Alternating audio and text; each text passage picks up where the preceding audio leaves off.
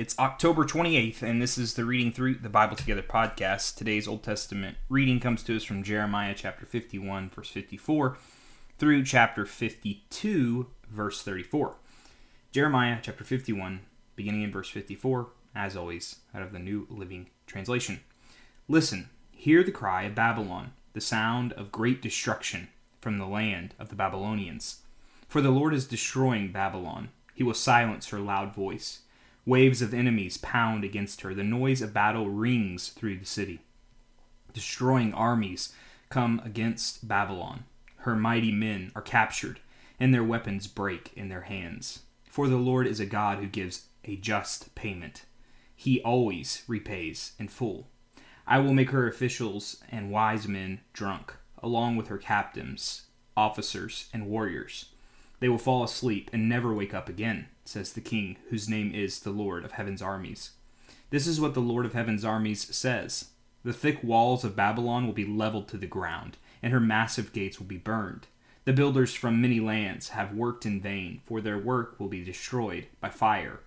The prophet Jeremiah gave this message to Seraiah, son of Neriah and grandson of Manasseh, a staff officer, when Seraiah went to Babylon with King Zedekiah of Judah. This was during the 4th year of Zedekiah's reign. Jeremiah had recorded on a scroll all the terrible disasters that would soon come upon Babylon, all the words written here. He said to Seraiah, "When you get to Babylon, read aloud everything on this scroll. Then say, 'Lord, you have said that you will destroy Babylon, so that neither people nor animals will remain here.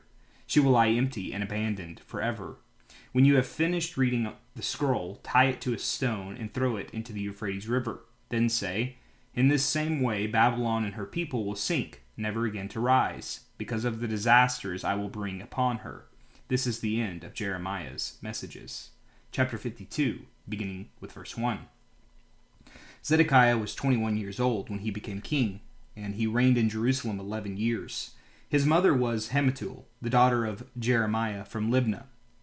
But Zedekiah did what was evil in the Lord's sight, just as Jehoiakim had done. These things happened because of the Lord's anger against the people of Jerusalem and Judah, until he finally banished them from his presence and sent them into exile. Zedekiah rebelled against the king of Babylon. So, on January 15th, during the 9th year of Zedekiah's reign, King Nebuchadnezzar of Babylon led his entire army against Jerusalem. They surrounded the city and built siege ramps against its walls. Jerusalem was kept under siege until the 11th year of King Zedekiah's reign. By July 18th, in the 11th year of Zedekiah's reign, the famine in the city had become very severe, and the last of the flood was entirely gone. Then a section of the city wall was broken down, and all the soldiers fled. Since the city was surrounded by the Babylonians, they waited for nightfall. Then they slipped through the gate between the two walls behind the king's garden and headed toward the Jordan Valley. But the Babylonian troops chased King Zedekiah and overtook him on the plains of Jericho, for his men had all deserted him and scattered. They captured the king and took him to the king of Babylon at Riblah in the land of Hamath. There the king of Babylon pronounced judgment upon Zedekiah. The king of Babylon made Zedekiah watch as he slaughtered his sons. He also slaughtered all the officials of Judah at Riblah. Then he gouged out Zedekiah's eyes and bound him in bronze chains, and the king of Babylon led him away to Babylon. Zedekiah remained there in prison until the day of his death.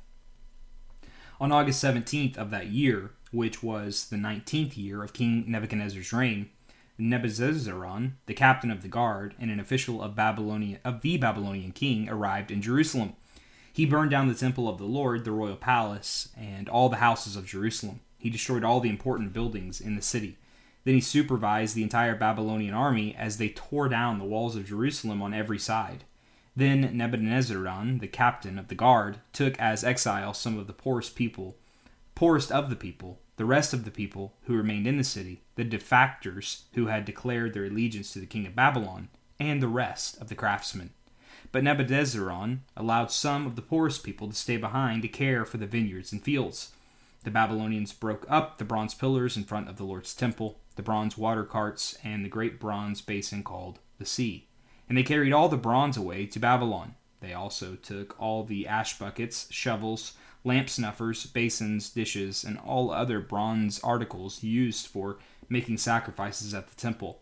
The captain of the guard also took the small bowls, incense burners, basins, pots, lampstands, ladles, bowls used for liquid offerings, and all the other articles made of pure gold or silver. The weight of the bronze from the 2 pillars, the sea with the 12 bronze oxen beneath it, and the water carts was too great to be measured. These things had been made for the Lord's temple in the days of King Solomon. Each of the pillars was 27 feet tall and 18 feet in circumference. They were hollow, with walls 3 inches thick. The bronze capital on top of each pillar was 7.5 feet high, and was decorated with a network of bronze pomegranates all the way around. There were 96 pomegranates on the sides, and a total of 100 pomegranates on the network around the top. Nebuchadnezzar, the captain of the guard, took with him as prisoners Sariah the high priest, Zephaniah, the priest of the 2nd rank, and the 3 chief gatekeepers. And from among the people still hiding in the city, he took an officer who had been in charge of the Judean army, 7 of the king's personal advisors, the army commander's chief secretary, who was in charge of recruitment, and 60 other citizens. Nebuchadnezzar, the captain of the guard, took them all to the king of Babylon at Riblah. And there at Riblah, in the land of Hamath, the king of Babylon had them all put to death. So the people of Judah were sent into exile from their land. The number of captives taken to Babylon in the 7th year of Nebuchadnezzar's reign was 3,023. Then in Nebuchadnezzar's 18th year, he took 832 more. In Nebuchadnezzar's 23rd year, he sent Nebuchadnezzar, the captain of his guard, who took 745 more, a total of 4,600 captives in all. In the 37th year of the exile of King Jehoiachin of Judah, evil Merodach ascended to the Babylonian throne. He was kind to Jehoiachin and released him from prison on March 31st of that year. He spoke kindly to Jehoiachin and gave him a higher place than all the other exiled kings in Babylon. He supplied Jehoiachin with new clothes to replace his prison garb and allowed him to dine in the king's presence for the rest of his life. So the Babylonian king gave him a regular food allowance as long as he lived. This continued until the day of his death. That concludes our Old Testament reading. Moving into the New Testament, it comes to us today from Titus chapter 3. Titus chapter 3, beginning in verse 1. Remind the believers to submit to the government and its officers. They should be obedient, always ready to do what is good. They must not slander anyone and must avoid quarreling. Instead, they should be gentle and show true humility to everyone. Once we, too, were foolish and disobedient. We were misled and became slaves to many lusts and pleasures. Our lives were full of evil and envy, and we hated each other. But when God our Savior revealed his kindness and love, he saved us, not because of the righteous things we had done, but because of his mercy. He washed away our sins, giving us a new birth and new life through the Holy Spirit. He generously poured out the Spirit upon us through Jesus Christ our Savior. Because of his grace, he made us right in his sight and gave us confidence that we will inherit eternal life. This is a trustworthy saying, and I want you to insist on these teachings so that all who trust in God will devote themselves to doing good. These teachings are good and beneficial for everyone. Do not get involved in foolish discussions about spiritual pedigrees or in quarrels and fights about obedience to Jewish laws. These things are useless and a waste of time. If people are causing divisions among you, give a first and second warning.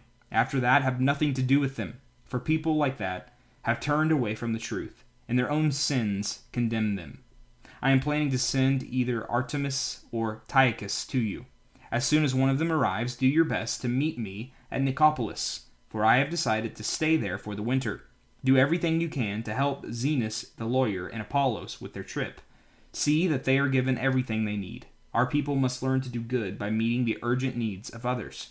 Then they will not be unproductive. Everybody here sends greetings.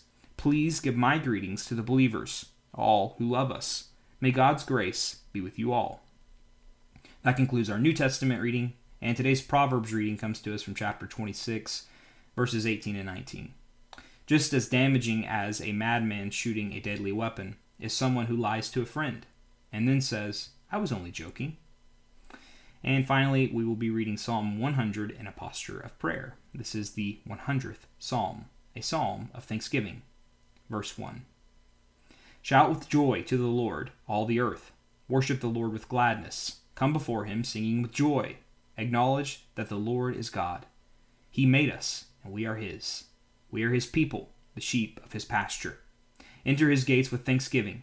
Go into his courts with praise. Give thanks to him and praise him, for the Lord is good. His unfailing love continues forever, and his faithfulness continues to each generation. Father, thank you that you are God. Thank you that you made us, and we are yours. We are your people. We are the sheep of your pasture. Lord, we love you. We pray that you would lead us. It's in your name we pray. Amen. Well, friends, thank you for joining me for today's reading, and I hope to see you back here tomorrow for another day of reading through the Bible together.